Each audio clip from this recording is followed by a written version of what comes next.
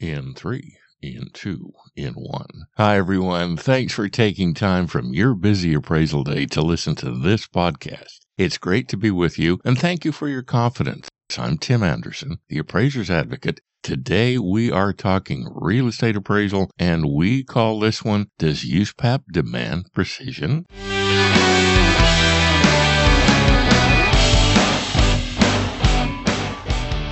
If you listen to this podcast regularly, you know that I'm an advocate of persuasive appraisal reports. There are those who have criticized me for this stance and advocacy. To them I say, thank you. Your criticism means you have ascended to the point you'll think critically, a talent many appraisers still need to hone. So again, thank you. But this podcast is not about a persuasive appraisal report, at least not directly. Rather, it's about precision in writing the appraisal report.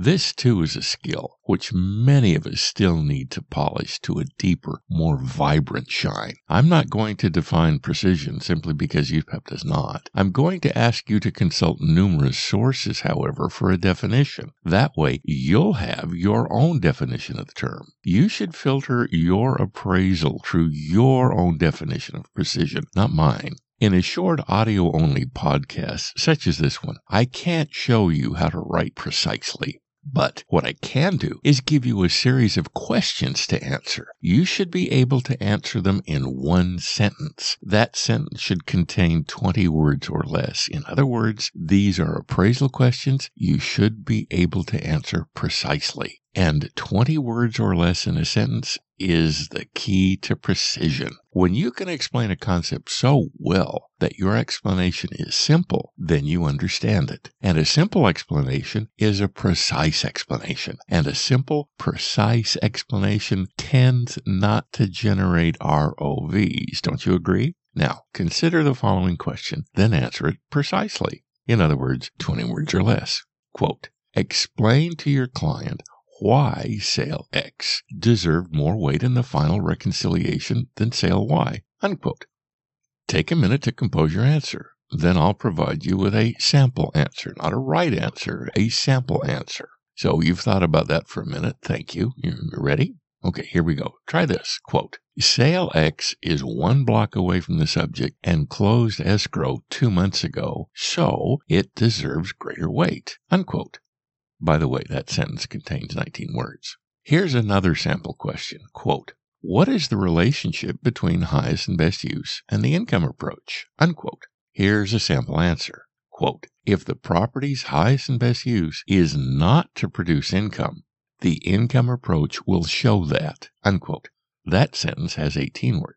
Candidly, you may need 1 or 2 more 20-word sentences to flesh out the logic and reasoning behind your responses. That's okay. The point is, these sentences with 20 words or less are precise. Since they are precise, they are easy to read. Since they're easy to read, they're easy to understand. Since they're easy to understand, you have communicated your reasoning and logic clearly and non-misleadingly. Isn't that what SR 2-1 demands of us appraisers? Now, for 2 more questions. I won't suggest answers to these. That will be your challenge. But remember, your response must be in a sentence of 20 words or less. Your complete response may take more than 1 sentence. That's okay. But the precision is in the brevity of each responding sentence. Here's the first of the sample sentences. Quote, summarize out of nothing more than the data in your work file, there was no surplus or excess land at the site, unquote. So you'll know the genesis of that question is that state appraisal investigators ask it a lot. Here's another question to consider. State investigators tend to ask this one a lot too, thus I ask it here. Quote, since you did not use the protocols of the cost approach, please explain the derivation of your conclusion of effective age, unquote. In a new house, that explanation won't be difficult, but in a 50-year-old house, that answer will probably be more of a challenge. There are so many more questions, but you get the point. You should be able to summarize answers to how and why questions in 20 words or less. A precise answer is transparent. A convoluted answer appears as if you're trying to hide something. Look up Uspap's current definition of misleading, and you'll see how true this is. So far, this podcast has already mentioned precision and brevity as essentially equal. What is so special about brevity, especially in a real estate appraisal? I get to stand on my soapbox now. Because there is stupid stuff clients ask appraisers to include in the report's addendum, brevity, frankly, is not always possible. So let's think of brevity in the context of the necessary stuff, not the stupid stuff lenders ask for.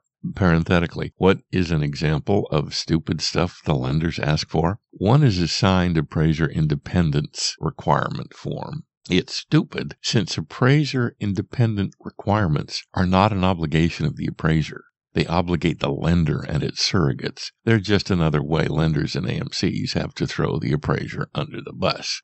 Okay, I'm off my soapbox now. Let's consider the beauty of a brief answer. Einstein's famous equation E equals mc squared. From it, we understand that energy has mass and mass is energy, and the speed of light determines if energy is in the form of mass or mass is in the form of energy.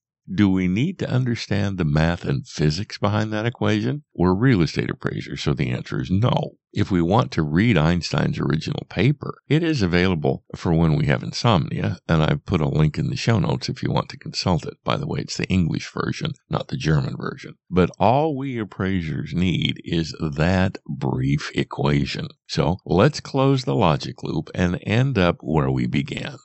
Uspap does not specifically demand precision, but the language of SR 2-1 surely implies precision. The appraisal must be credible. The appraisal must not mislead. The appraisal report must be such that the client and intended users can understand it. So, precision and brevity are important. You probably know somebody who tells long stories with numerous trivial side trips. Usually, they could have told that story a lot faster. They could have gone down way fewer rabbit holes. These alone would have made the story more interesting. You know somebody like that, right? Therefore, in your appraisal reports, keep things brief. Keep things precise. When you understand something deeply, you can explain it precisely in a minimum of words. We are the real estate value experts, right? We understand real estate values and how to read markets, right? Therefore, with every appraisal report, let's show our clients briefly and precisely that we are those experts.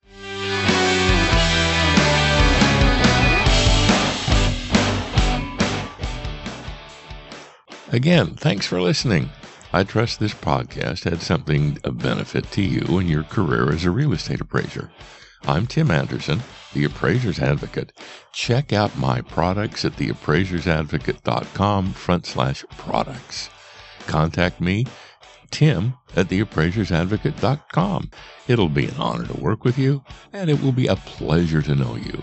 Please accept my best to you and your family.